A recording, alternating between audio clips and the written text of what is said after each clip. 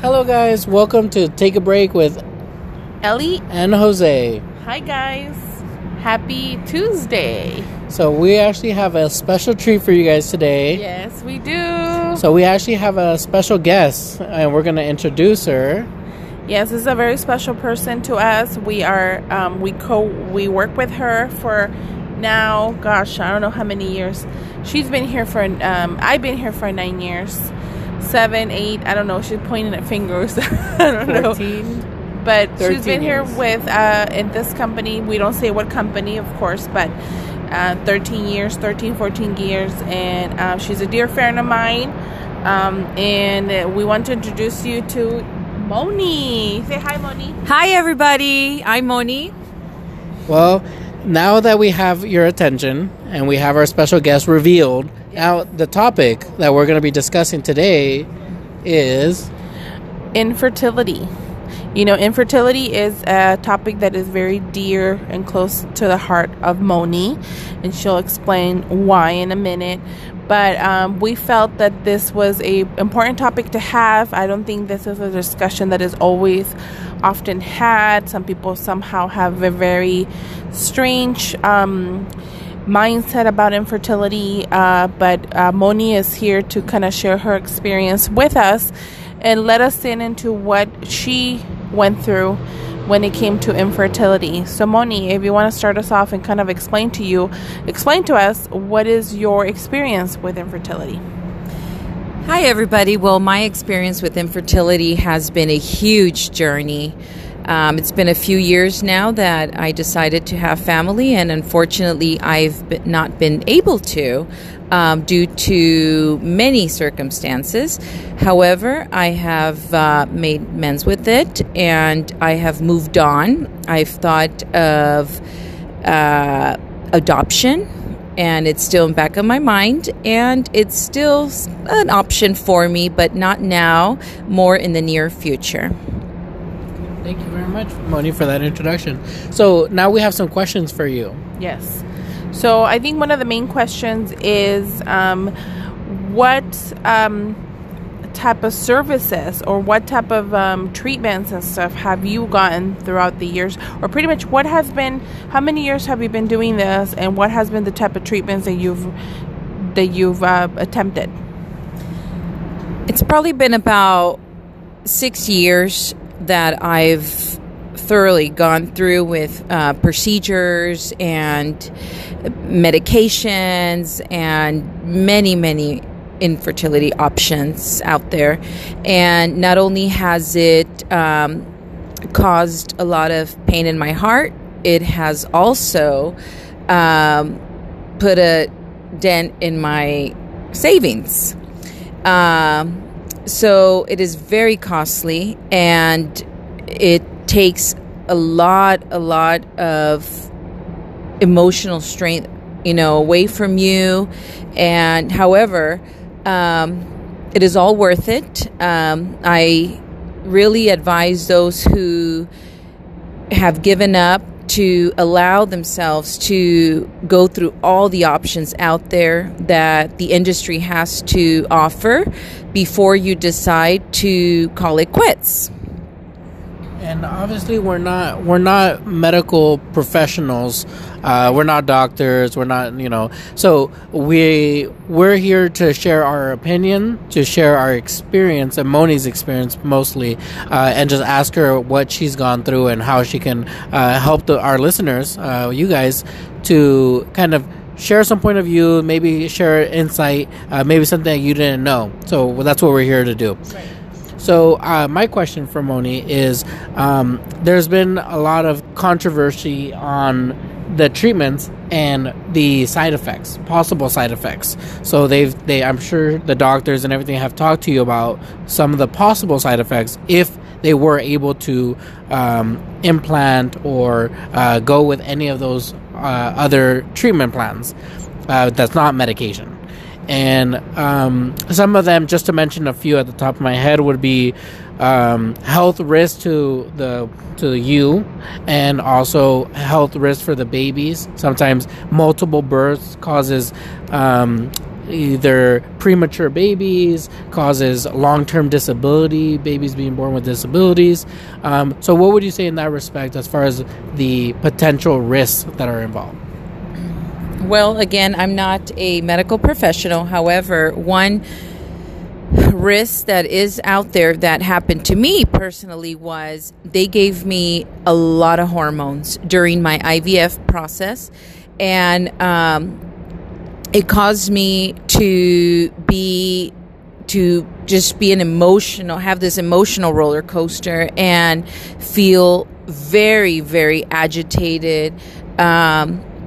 So during that month of IVF, it was just horrible. Not only was I stressed, thinking of if I was going to be able to create any embryos. Luckily, I did. I created 5. Only 3 survived. 2 made it to blastocysts, which both were implanted by the 5th day. However, unfortunately, both embryos did not stick. So that's one risk that you have. You go through all this emotional roller coaster. You go through all this money that you have to pay for this type of procedure. And at the end of the day, you will be left with nothing.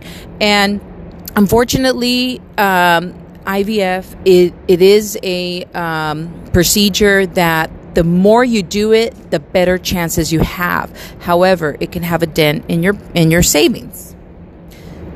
Good. Thank you very much. Well, yeah, you brought up a lot of good points. Of course, you were in a financial situation at the beginning of all of this where you could support and you could, fund these types of treatments. Not everybody has that luck. Not everybody has that ability to support this types of or fund this types of process. To your knowledge, is there anything out there that is more cost effective than others? Well, I'm pretty sure there are. I don't know of them all, but IVF, you want to leave it to the last resort. There's other, surrogacy is actually more expensive than IVF. However, you want to, eat healthy, exercise, take your prenatals, do some testings. Don't just go straight to the IVF. Sometimes it's not even the female. Sometimes the male's the factor here. And a lot of times male is blaming the female that they're the ones with an issue, when in reality, it's the male who has the low sperm count. And there's many, many supplements out there that can definitely boost up that the sperm count. So you want to definitely do all kinds of tests first. You want to make sure you do your research. Don't just go with any doctor. Make sure you check the background, the reviews, because there's a lot of doctors out there that would tell you, yeah, I can make you have a baby and whatnot, and then you end up with nothing. And like I said, it's an emotional roller coaster, and you need to really do your research and just go with your gut. If you feel that doctor is not right for you, don't go with that doctor. Continue to do your research and try to see how you can make this happen without putting a dent in your budget. Okay, and another question I have is, you've mentioned it was 6 years. I'm pretty sure it was more than that with everything that you even tried to do before you got into the medical, how medical medicine can help you, modern, treatment plans and all that stuff, infertility treatments specifically. But all that time, all that effort, all those tears, all that effort that you did, all the money spent, all that heartache, all those things, would you do it again? Would you, if there was a possibility that the budget was within your means, would you still try? Or would you advise someone who's gone through the same thing as you for many years trying to do it, do you recommend, would you do it again? If I had the means to do it again, I probably would do it again. However, because I've been told that the chances of it not going through would not happen for me, I would not subject myself to it. I've already put that behind me. I've accepted it. I am very close to God, and God has filled in that void that I had. There's still a little bit of void in there. However, the way I fill that void is by being grateful for what I do have, not for what I don't have. And I'm going to move on to either continue to accept without knowing what it is to be a mother, or in the near future, I'm going to move forward with adoption. And to be honest with you, I'm not looking into doing another IVF treatment. I'm not going through that hardship, that heartache again, and that hardship again. I am going to give my big heart that I have to someone, to a baby or a child who is already out there that needs me to take care of him or her. Well, Moni, we definitely thank you. Unfortunately, that's all the time we have, but we definitely thank you for sharing your story. You said very good key points, which is acceptance, which is being blessed for what you do have, and pretty much, again, me and Moni have been friends and for a long time. And one thing that I've always shared when I told her that if nature has prevented you from being a mother, find a way of being a mother. Don't let what your body has no control of stop you from being a mother. I think that you have been very brave through this process. I think that you have been very hopeful.